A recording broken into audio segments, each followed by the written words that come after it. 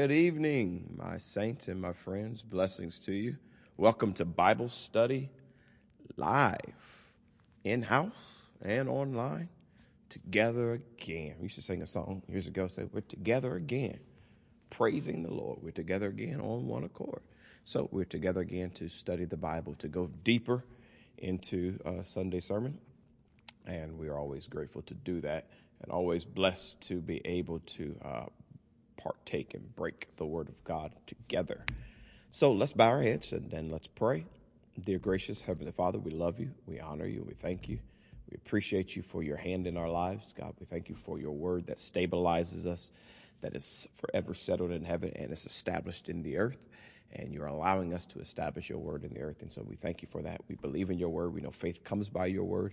And God, we understand that the studying of your word helps us and benefits us and produces fruit in our lives that will be a blessing to us. And we thank you for it. We ask that you would do the same thing, illuminate us as we study, as we listen, as we hear, as we read, as we pontificate, that your anointing would fall. We thank you for it. In Jesus' name, amen and amen. Having said that, we're going to start with a passage of Scripture. We read this passage of Scripture on Sunday, so we'll just start by reading that straight through. Then I saw heaven opened, and behold, a white horse. The one sitting on it is called Faithful and True, and in righteousness he judges and makes war. His eyes are like a flame of fire, and on his head are many diadems, which means crowns, and he has a name written that no one knows but himself. He is clothed in a robe dipped in blood, and the name by which he is called is the Word of God. And the armies of heaven, arrayed in fine linen, white and pure, were following him on white horses. From his mouth comes a sharp sword with which to strike down the nations, and he will rule them with a rod of iron. He will tread the winepress of the fury of the wrath of God the Almighty. On his robe and on his thigh he has a name written, King of Kings and Lord of Lords. And so we simply talked about Sunday, King of Kings. And the first thing we did was define king, and I really found this interesting. So it says the male ruler of an independent state. It's not that a woman can't be king, but just normally in English language, the leader of a group or an independent state is known as a queen. So this king is representing queens as well. But king's a male ruler of an independent state, especially one who inherits the position by right of birth.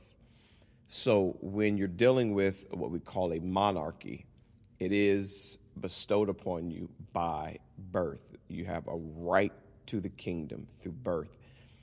And that is something for us to remember. We're going to come back to that just momentarily. So the first thing we did is let you in privy on some of what I've been reading this year. Now, I don't always read Christian books. I read a lot of biographies. I read a lot of things that are sometimes secular, not necessarily Christian.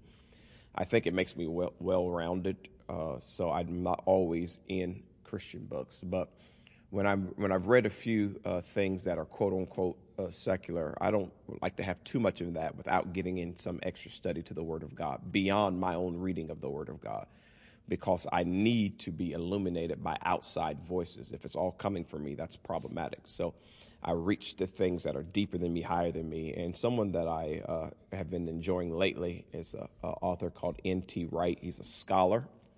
He's actually a New Testament scholar. It's interesting that his name is N.T., and he's actually an N.T. scholar, New Testament scholar. And he's very, very deep. So the first book I read from him was called Surprised by Hope, and it really deals with the resurrection, which really shifted the way I thought about the afterlife more than just heaven. But the resurrection is important. So Surprised by Hope is a very powerful book. But then in January, I picked up this book, and it was called How God Became King by N.T. Wright. And then the tagline is The Forgotten Story of the Gospels. That intrigued me because most people who study the Bible, read the Bible, even churchgoers or Christians who've been around for a while, you feel like you know the story of the Gospels. It is the story of Jesus coming to earth and going to the cross to save us from our sins. That is the gospel.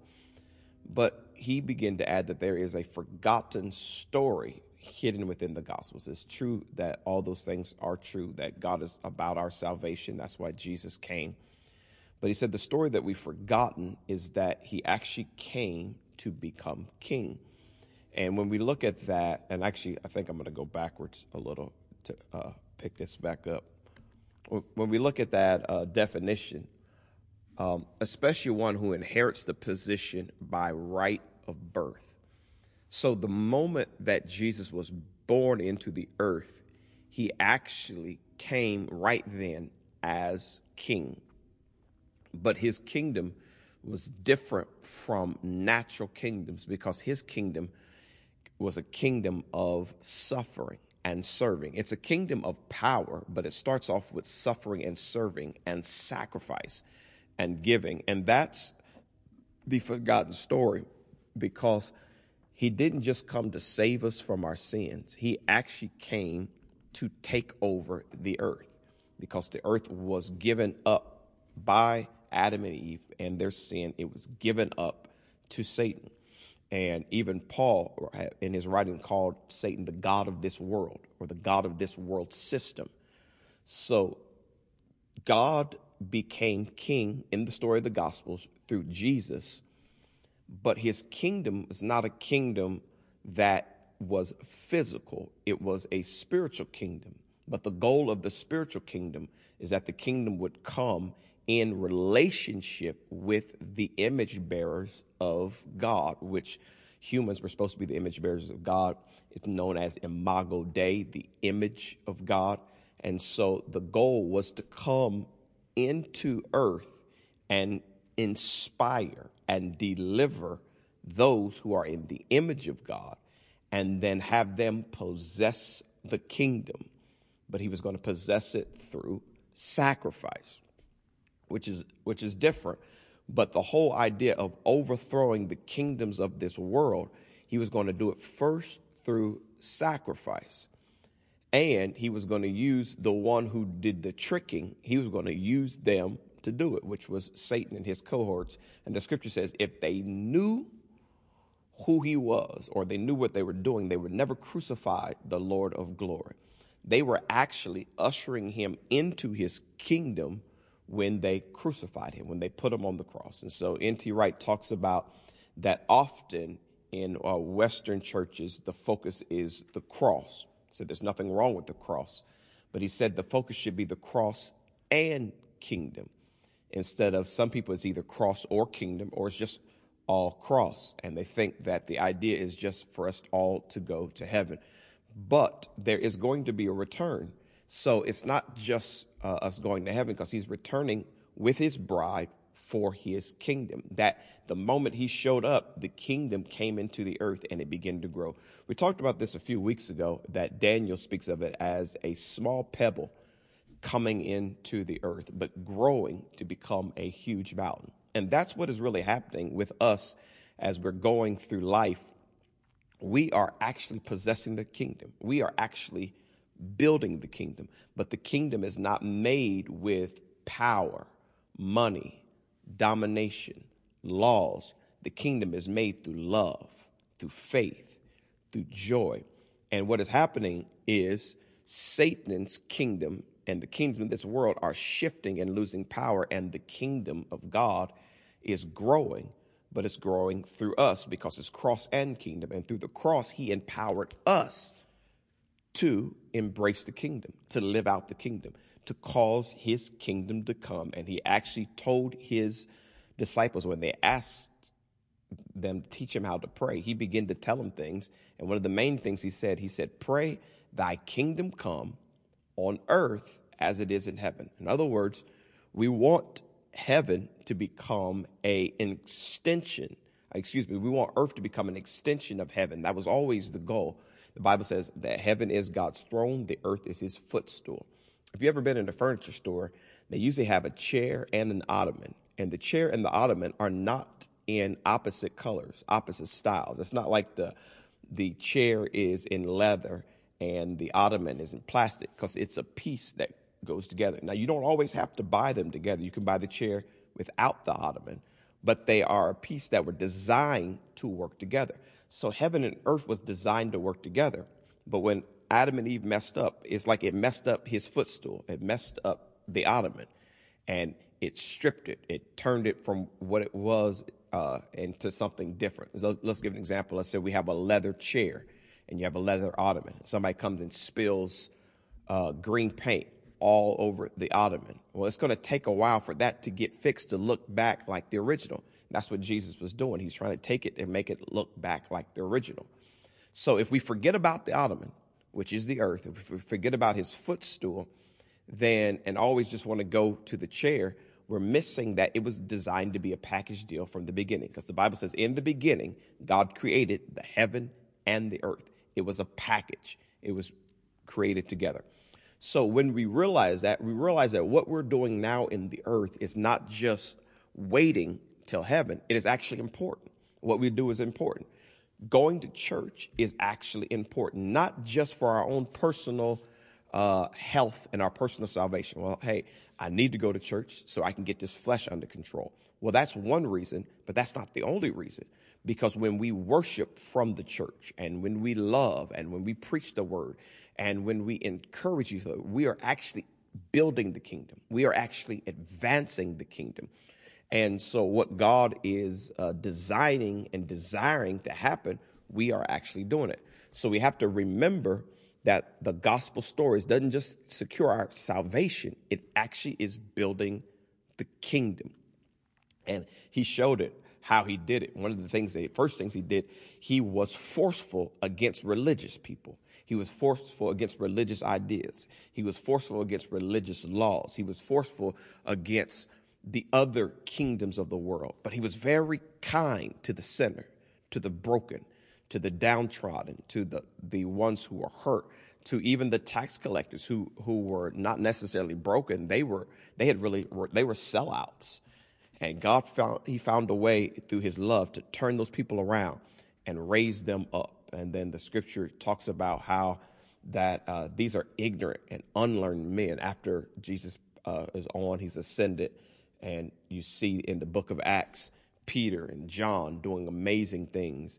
And the kingdoms of this world, or the people in the religious system and the political system, they're like, these are ignorant men. They're unlearned men. How are they doing these things? And the only answer was what they've been with Jesus.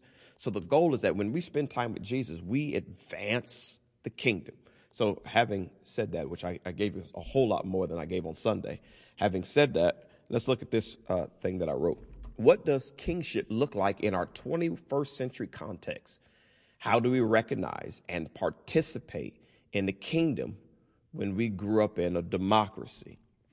So the fact that we grow up in a system that it is a majority rule system where you get a bunch of ideas together, and there's nothing wrong with the democratic process. There's checks and balances in the democratic process, and that's good just in case you get a horrible king who is a dictator and a monarch, and his way is the highway and his way goes. In case he's all messed up, a democratic process brings checks and balances. So there's nothing wrong with the democracy per se, except for the fact that it robs us who've lived in a democracy of the idea of a kingship, especially an excellent king. When you have an excellent king who rules in excellency, then every decision that the king makes, it affects everybody in the kingdom. The kingdom is everything the king has dominion over, is everything under his domain. And so when we think of life, sometimes we forget that God as king has laid everything out. He has everything thought out because he is King of Kings. He is the supreme being. He's top dog. He not only is he king, but he's CEO. He's the one who created the universe. He knows everything. And so the idea that we're getting back to a kingdom where he is the rule and he is the top authority, then it gives us a glimpse of what the future will be like. Not just the future in heaven, but what the future of heaven and earth will be like, because there won't be any flesh to deal with, because the flesh won't have to be able to stand against his kingdom. Right now, we have to deal with the flesh, work through the flesh. We have to subject the flesh, and that's what the cross is about.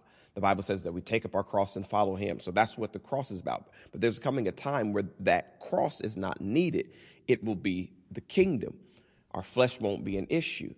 And not just in heaven, but both heaven and earth, the kingdom. So as we begin to think about it, what it does is start giving us a little more confidence now, because we're understanding that at the end of the day, the King of Kings chose me and he chose you. Of all the people that he could use in his kingdom, he has chosen us. Now, understanding the cross, we know we're nothing. But the cross says that, okay, I know you're nothing as well. So I'm going to pay the price for your nothingness. I'm going to cleanse you from your nothingness. And I'm not just going to take you to heaven, which I am. You're going to have access to heaven. But I'm also, right now in earth, I'm going to give you the keys to the kingdom. I'm going to actually allow you to start establishing things on earth now. And some of the things that's going to happen after the world changes and shifts, and there's a heaven and earth, are going to be some of the things you did right now in the midst of demonic oppression, in the midst of the flesh, in the midst of all these things. And this isn't scripture, but a songwriter said there's only what you do for Christ is going to last. So we are building things now that are going to mean something in the future. Now, all that it means, I don't know. I don't know all that the age to come, the world to come is going to look like. But I do believe that we are building something now. Deliverance Temple, we are building something now for later. And so what it should do is should give us some confidence that God is using us now, even for the future. So it leads me to this point. We must study the Bible not as our one-way ticket to heaven, but as the promise of a kingdom here on earth. Both, it's not either or, it's both. It's heaven and the kingdom here on earth. And how we process it now determines how much of it we will experience later. So the point of that statement is, if we don't understand the kingdom now, then we're not just going to get to heaven and have access to the kingdom then. We're going to have to, and I should have taken the time to do it. I just didn't have time. There's scriptures that suggest that there are people who, because of the way they lived on earth, they will make it to heaven, but they will be in a learning stage. The Bible talks about crowns, that you receive a crown. If you do such and such things on earth, in heaven you receive crowns, or you will be crowned with this, that, and the other. So not everybody that makes it to heaven is going to be on the same level. And some people are going to have to still be learning what they should have learned on earth. They're going to have to be learning it there. But there's other people who have already learned it on earth. And so when they cross over into heaven, they're going to have authority both in heaven and earth. Now, this is just my opinion, so don't hold me to that. But I believe that what I'm studying is that there are going to be people who make it to heaven, but they don't have access with heaven and earth. They'll be glad that they made it in, but they won't have authority. They won't have rulership. They won't have, they will learn and know that, yes, I made it, but I could have done more in the earth, and I would be experiencing more now. A story that I've told often, and I'll tell it again, that really impacted me is when my cousin died at 40 years old. And I was able to lead him to the Lord 3 months before. Well, not just me. Actually, his wife did. I actually led him through the prayer. But I would give him scriptures every day. And he finally made that turn and decided he wanted to give his heart to the Lord. And he was a well-studied person, so he knew about God. He just didn't quite feel like it was for him. But at the end of his life, we didn't know it was the end of his life. The end of his life, he gives his life to the Lord 3 months before he dies. And so it took a while before I had a dream about him, but I did have a dream, and the dream was a scene of him and me and my siblings, and he was standing on my mother's porch, and we were just talking. and he had his head down, and he's shaking his head in a sadness. And when I first was dreaming it, I thought that meant he didn't make it. And then when he opened his mouth, he said, "It's the most beautiful place I've ever seen in my life." And then he began to tell about one particular place that was just full of glass. He's like, everything's glass. It's crystal. He was just describing it. But there wasn't a lot of joy in his describing. He was shaking his head as he was describing it. And finally, a voice speaks up. I didn't see them, but I heard it, and it was the voice of my sister Kelly. And she asked him, said, "But why are you so sad?" And he said, "I should have done this a long time ago. I should have done this a long time ago." And then the scene shifted, and somebody asked, "Is there rap in heaven?" And he smiled and chuckled. He's like, "Yes, there's rap in heaven," because he loved rap. And then I woke up, and it blessed me because, I believe he made it, but that thought that there was some regret that, yes, I made it in, but I shouldn't have waited to the last 3 months of my life. I should have done this a long time ago. And so it seemed to suggest in the dream that there was more I could be experiencing in the heaven experience had I done some things here on earth. So don't take for granted what you're doing and how you're giving over to God and how you are sometimes abstaining from things and fighting things back and people you could have gone off on. You're choosing not to, and you're choosing to let the Spirit grow in you. You're choosing to allow the fruit of the Spirit to grow in you. You're coming to church services that you don't necessarily need to come to church. You don't have to come to church to be a Christian. But because you connect with your Creator continually, you want to come. You actually want to be in the house of God. You actually want to praise God. And then there's those who go a step further. I actually want to be in Bible study. I actually want to tune into the midweek service. I want more. I'm actually going to listen to the service again. Don't think you're just wasting time. You're actually building, and you're part of the kingdom. And the rewards will be different, if not greater. They'll be different than the people who are just fringe. There are a lot of people who are going to make it in that are just fringe Christians. They believe in God, but that's about as far as they go. There's no real appetite for God. The Bible says those who hunger and thirst after righteousness, they're the ones who are going to be filled. So it could be those who don't have the same hunger and don't have the same thirst, and so they'll get something, but they won't be filled. And so we want to be filled and filled to overflowing. So I'm going deep, but of course this is a Bible study class. I can do that. So let's look at this next verse, Luke 17:20 and 21. "And when he was demanded of the Pharisees when the kingdom of God should come, he answered them and said, the kingdom of God cometh not with observation." So the Pharisees, they knew something about the kingdom of God, but because they were so religious and so caught up in things, they were totally missing the fullness of what God was doing. They only were looking for a literal kingdom that would overthrow the Roman rule that they were under. So they had some power, but it was tied to Roman rule. And many of the Pharisees and the Sadducees, they were actually, quote unquote, in bed with the Roman rule to treat the Israelite people bad so that they could be blessed. So they really didn't care about the kingdom of God. But when Jesus comes preaching it, they knew the scriptures, so they had to act like they cared. So they were like, okay, you talking about this kingdom stuff, tell us when the kingdom of God is going to come. One of the reasons why they wanted him to do that is because they could go and run to Herod at the time and say, hey, there's this guy here proclaiming that he's king. Go tell Caesar, and then snuff him out, and then in the process, pay us a little money. So it was a whole lot of craziness going on. So when they were demanding the kingdom of God, they really didn't want to know. They were just trying to trap Jesus up, which they always did. But Jesus wasn't saying what he was saying for the benefit of them. It was for those other people he was trying to benefit. And look at what he says in verse 21. Neither shall they say, look here, or lo here, or look there. For behold, the kingdom of God is within you.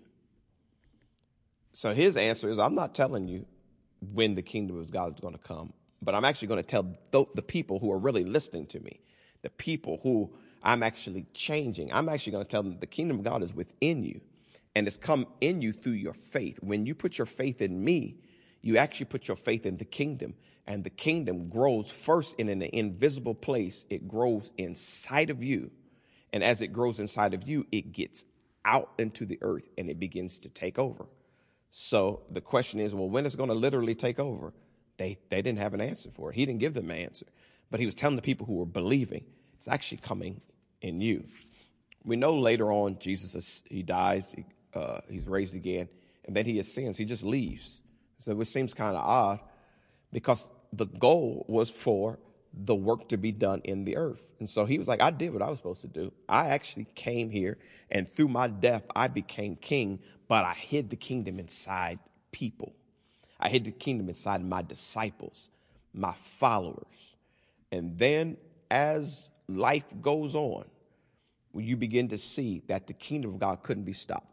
What many people don't understand is that somewhere around 33 AD or so, Jesus is gone.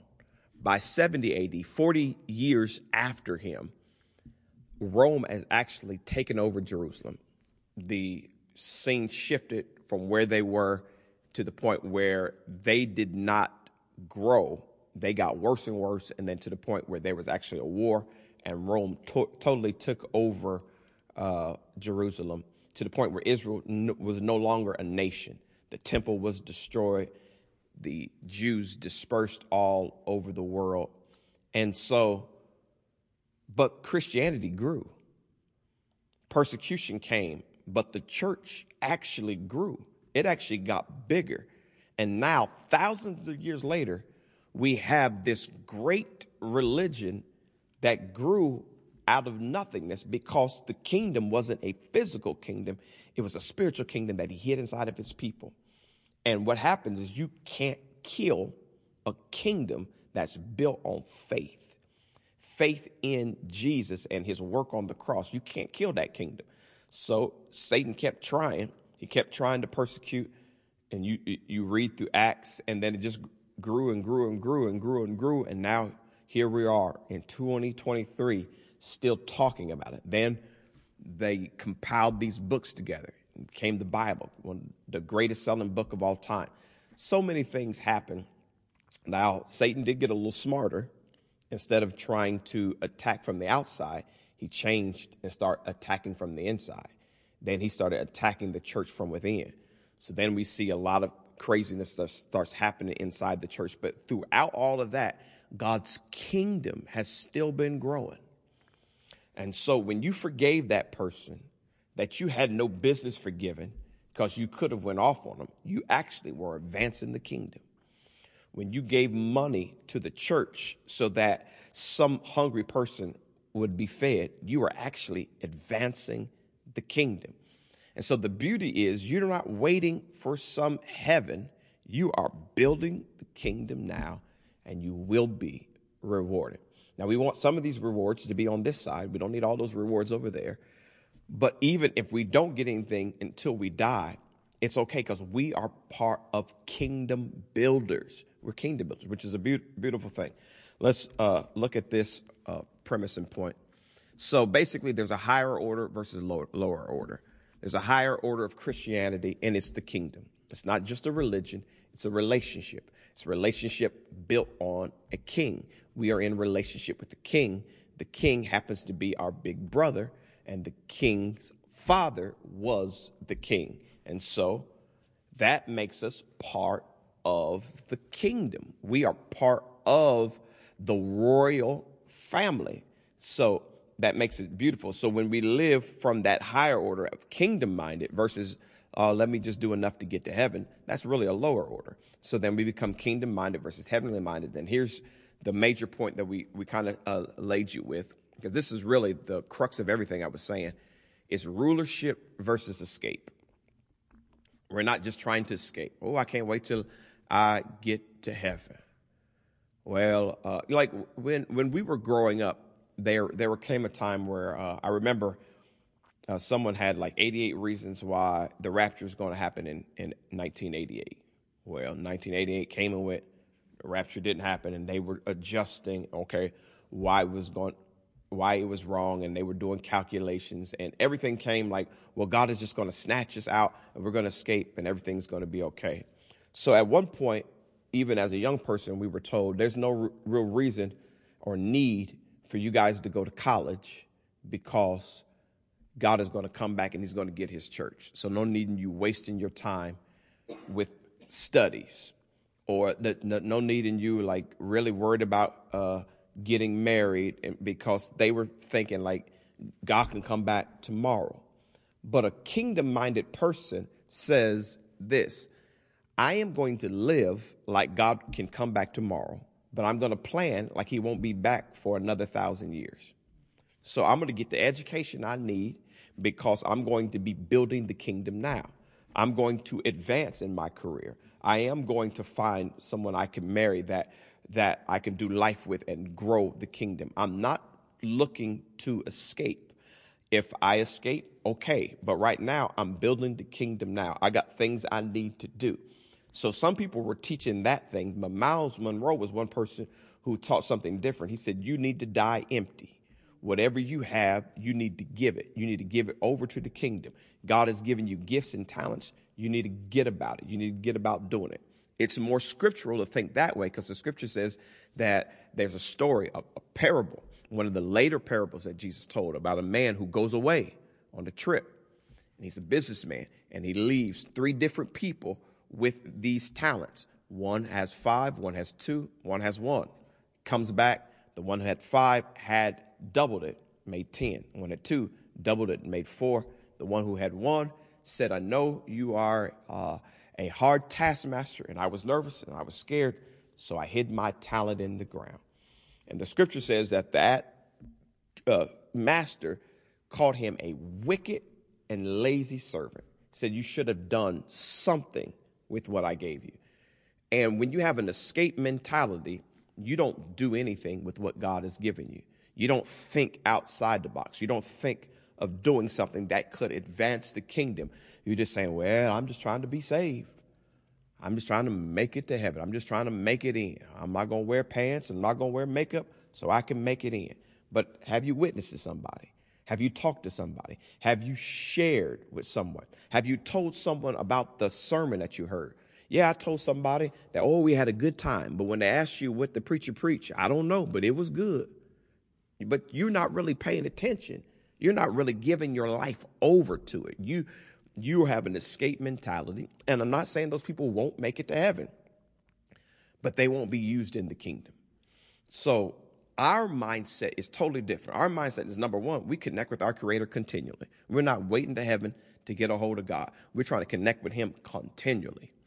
And in the process of connecting with him continually, we see we got some issues in our life. So we're confessing our deliverance consistently. We're not going to allow the issues that we have to stop us from doing what God wants us to do.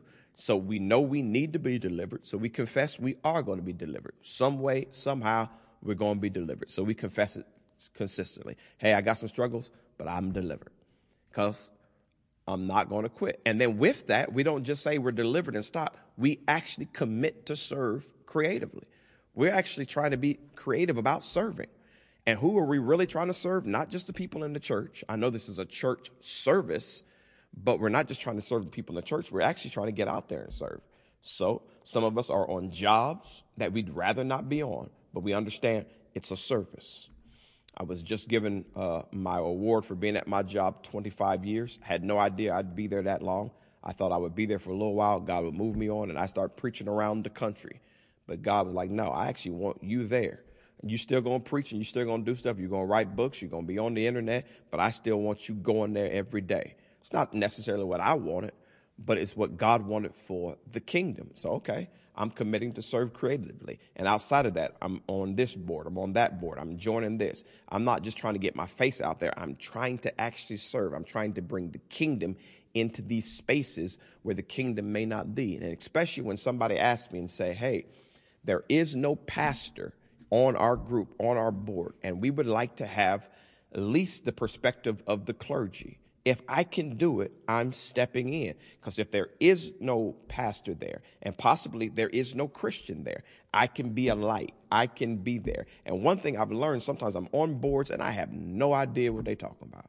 It's going way over my head. And I'm asking God, why am I here? And God says, you're here so you can pray. You don't have to understand everything. I don't want you to understand everything. But the Spirit of God is in you. It knows all things. So you just go and sit there and you be the best board member you can. And then when I tell you to pray, pray. When I prompt you to pray, pray. When I prompt you to do something, do something. I've been on boards, and then once I got there, stuff happened. They were like, man, we've been waiting 3-4 years and we never had a breakthrough. And all of a sudden, man, things are changing. We're so grateful. We don't know what's going on. And I'm thinking, I don't know what's going on either. And God is like, dummy, I know what's going on. The Spirit of God in you has brought the kingdom of God in this situation, and it's making a difference. That's why I want you there.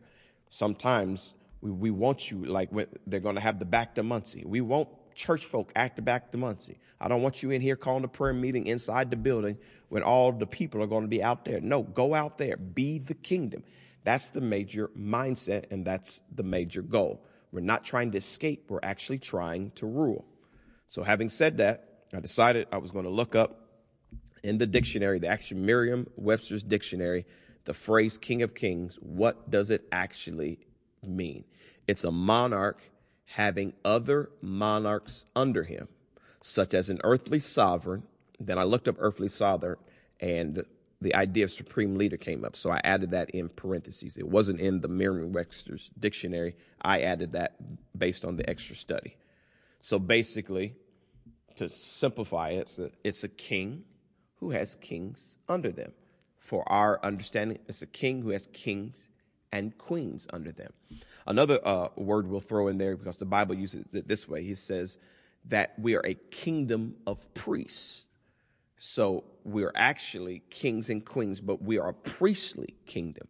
We are actually the go-between between God and man. That's what a priest does. So we connect God with the people. And so our monarchy is, we have a king, and then we have the Son of God, who's the king as well, and then all of us fall under that.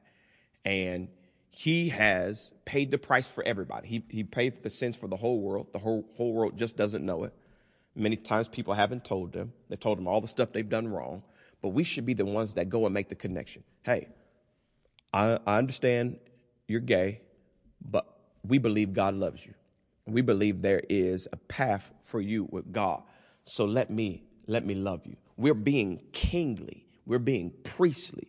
We are following our monarch. We're following our supreme leader. Because when our supreme leader came into earth, he loved.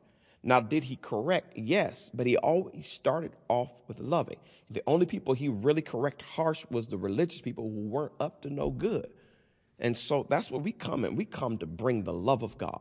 We come to let people know, man, God loved me when I was unlovable. His love is immeasurable. It's innumerable. His grace is in hot pursuit after you.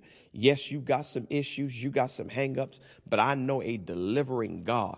And so I'm bringing the kingdom to you and telling you, hey, just embrace his love. And when people have been so downtrodden, it takes them a while to even accept his love. So we just keep coming back with his love. And so I stopped with, we commit to serve creatively. But I always tell you, it leads up to the final crux of our vision. We communicate Christ's love compassionately. That's our kingdom objective, is to take the love of our King and shine it into the lives of people and communicate it in a compassionate way. What's the difference of doing it uncompassionately? Okay. Hey, you big dummy, God loves you. Stop doing the stupid stuff you're doing and come to church. That's not communicating it, Christ's love compassionately. Here's communicating Christ's love compassionately. Listen, I understand you are the way you are. I don't know how you got the way you are. And that's not my job to understand that. But let me tell you who I was. I was hooked on pornography. I was hooked on this. I was hooked on that. I shouldn't be a preacher. God shouldn't use me the way he used me. But somehow he loves me. And I just feel like if he can love me, he can love you. I don't think I'm any better than you. I don't think you're any worse than me. I think the same God that loves me probably loves you, and he can probably turn you around like he's turning me around. Oh yeah, I'm not totally turned around yet. He's taking his time with me, and I don't always get it right, but somehow God is yet loving me, and I think he can love you. That's how you communicate Christ's love compassionately. And when you're doing that, it's very humbling, but in the spirit world, you're standing as a king. You are actually walking as a king because demons are trembling because you're not focused on you. You're focusing on the love of the King of Kings and the Lord of Lords. You are showing rulership. What you're doing is you're saying what the cross was about. It was about the establishing of a kingdom, but it showed us that his kingdom is established with love and sacrifice. And all the junk that you have in your life, past, present, and future, God actually took it to the cross, nailed it to the cross, paid for it with his own blood. So really, there's no reason why you shouldn't be in the kingdom. So I'm bringing the kingdom to you. That is the gospel. That's the true gospel. And so after that, I went into this verse, Isaiah 32. I went and did this chapter. I may not get through all of it because I took so much time setting that up, but I wanted you to feel the passion of what I'm sharing, that we are actually right now participating in the kingdom. The kingdom started with the birth of Jesus, because that's what a king comes. A king comes by birth. It started with his birth. But in order to get the kingdom in us, he actually sacrificed and died. And then the Bible says, Jesus told them, he said, the reason why I'm going is so I can send you the comforter who will come in my name, and he will show you all things. He will lead you and guide you in all truth. And so the Spirit of God comes in us, and then the kingdom comes in us, and now we're establishing the kingdom. I'll say it another way that the scripture says it, to just so you know that I'm not saying anything new and revelatory, even though it sounds revelatory. It's really nothing new. So when we say the kingdom is in us, it's in us through the Spirit of God is in us. And so the Bible says that the Spirit of God works out fruit.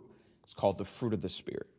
And so when that works out in us and we are becoming those things, we are establishing the kingdom. So what does the kingdom look like? It looks like righteousness, joy, and peace in the Holy Ghost. What does the Holy Ghost bring? It brings love, joy, peace, long-suffering, goodness, gentleness, meekness, temperance, faith. And the scripture says, against such there is no law. You don't need a law when you operate in the fruit of the Spirit. Now, because we deal with the flesh, we don't always get the fruit of the Spirit right. But as we grow, we should be producing more fruit. And the Bible says, you know a tree by the fruit it produces. So you can't tell me you're kingdom-minded and you don't produce any kingdom fruit. You can't tell me you're kingdom-minded and all you do is sit up and gossip all day long about any and everybody. I don't care how much you speak in tongues, you are not establishing the kingdom, because the kingdom is all about love. Love seen as joy, love seen as peace, love seen as all these things that we see in the fruit of the Spirit. So that's the whole idea, and why we keep going back to the drawing board, and why we keep coming before the Lord, and why we keep trying to humble ourselves, because we're trying to establish the kingdom. And it's a different kingdom, but it's a kingdom that is going to take over the world. It's a kingdom that is going to be the only thing that actually lasts. So going back to the scripture, Isaiah 32 in the New Living Translation, we could really just make this the focus and make this the confirmation of everything I've been saying. Look, a righteous king is coming, and honest princes will rule under him. That's it in the nutshell. That's the whole story of this King of Kings lesson. A righteous king is coming. Now here in this passage, Jesus, the Messiah, had not shown up yet. This passage was twofold. It was speaking of, in which a lot of those prophecies in the Old Testament were twofold. They were speaking of literal things as well as prophetic future things and grander things. So it was actually speaking of Hezekiah, the king that was going to come, and he was actually going to change the way Israel worshiped. If my calculations are correct, out of all the kings, both of Israel and Judah, there were only 8 total that were called good kings by God. Hezekiah was one of the best because he tore down all the other worship idols to the other gods, what they call the Asherahs, and you can study that for themselves. So Isaiah was prophesying into that time because Isaiah ended up being in the time of Hezekiah, but then it was prophesying of Jesus, the Messiah, who was the righteous king that was going to come.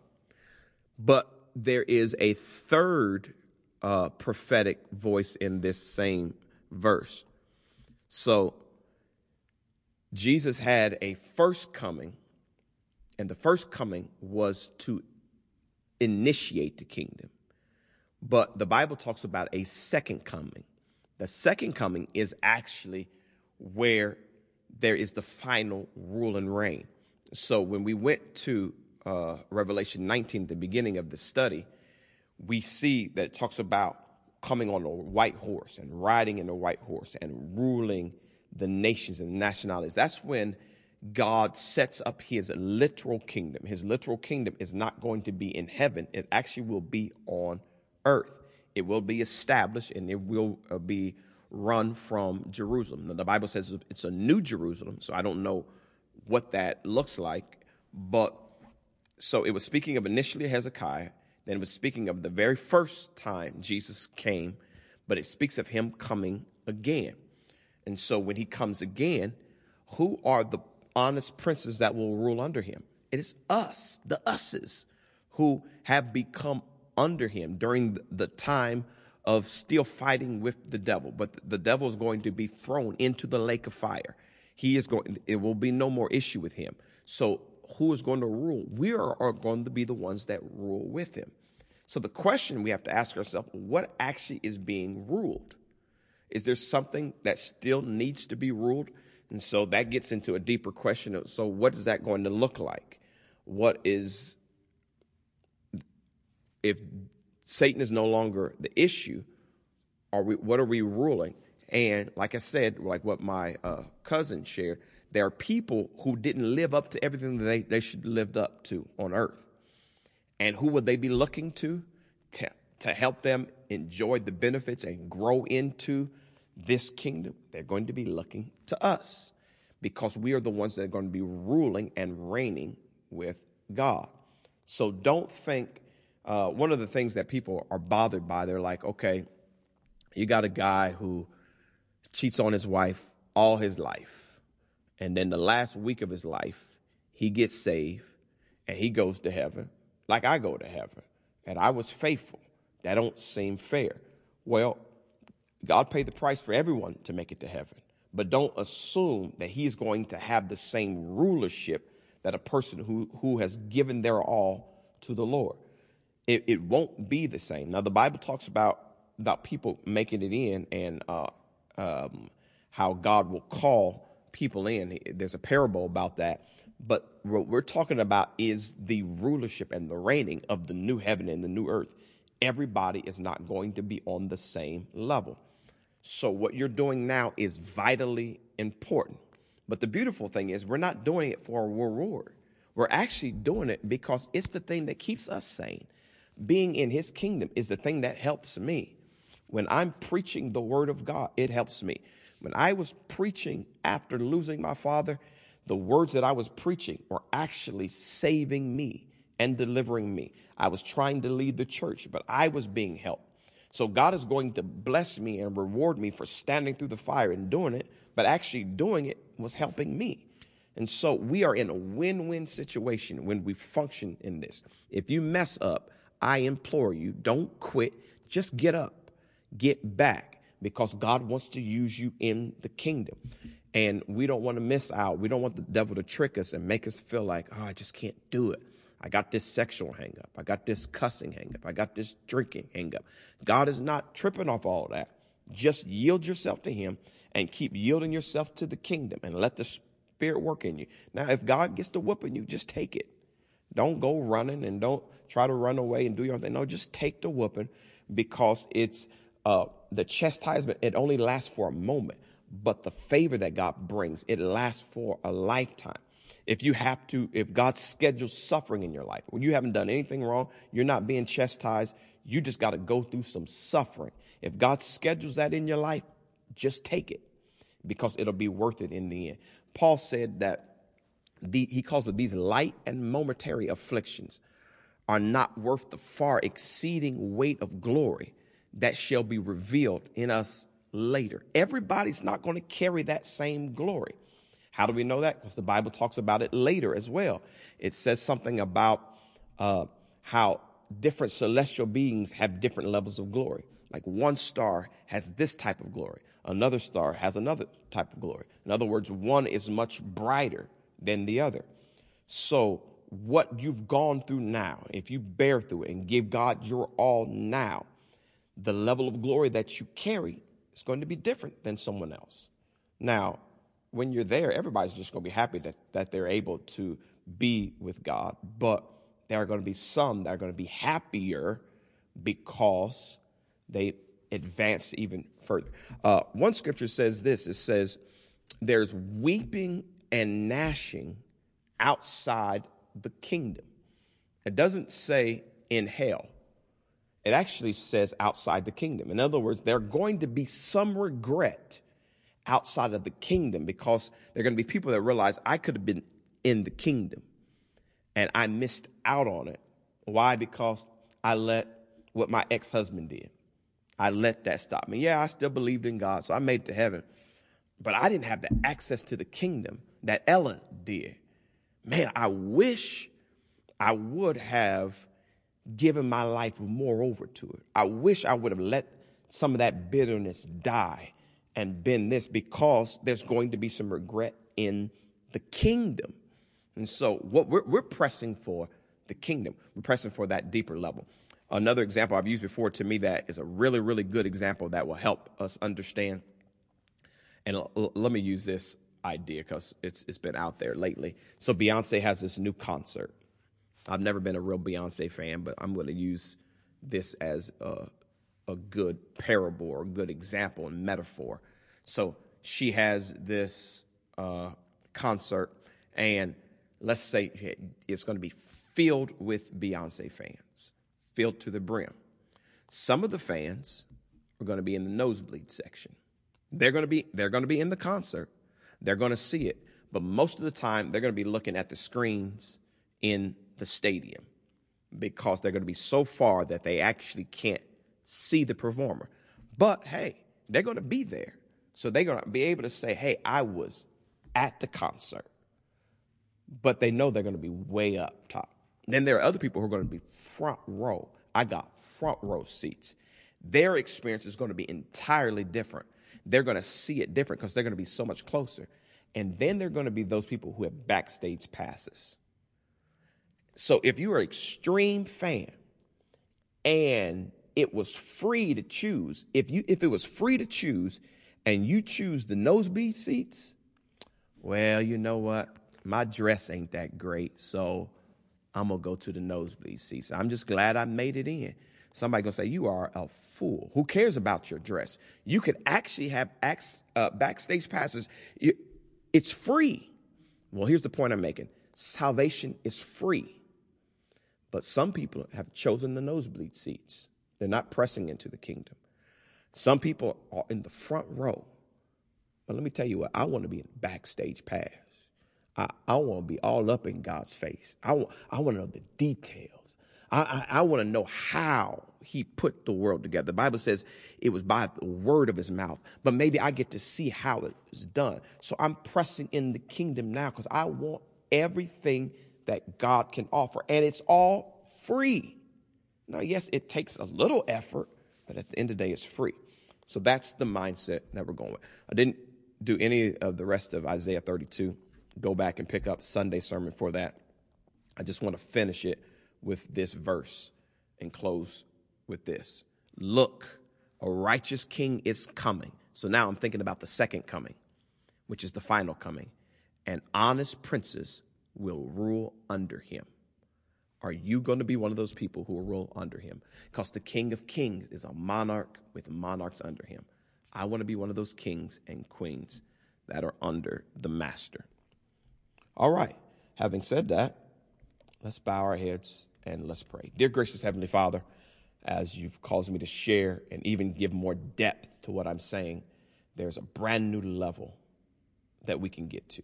And even as we've seen in the Asbury revival and these young students who were hungry for the Lord, and how a pocket of power was seen and people were traveling to get there, but the revival was shut down because ultimately you don't want just a hot spot in one area. You want the whole earth to be filled with your glory. And God, we want to be the people that bring in your glory. We want to be one of the kings and queens under you. So help us to be the type of ministry that we need to be that advances the kingdom, and that you, when you come back for a church without spot or wrinkle, we can be part of your bride that has established the kingdom. And we thank you for it. In Jesus' name, amen and amen. All right, I just say to you, God bless you. Have a great week. Be kingdom-minded in all you think and do. We give you God praise for all that he has done in his kingdom. All right, thanks for watching. We'll see you next week. Remember to give if you can give. Remember to pray for the ministry. Remember to pray for each other. Remember to give God more and more of your time. Amen. God bless you.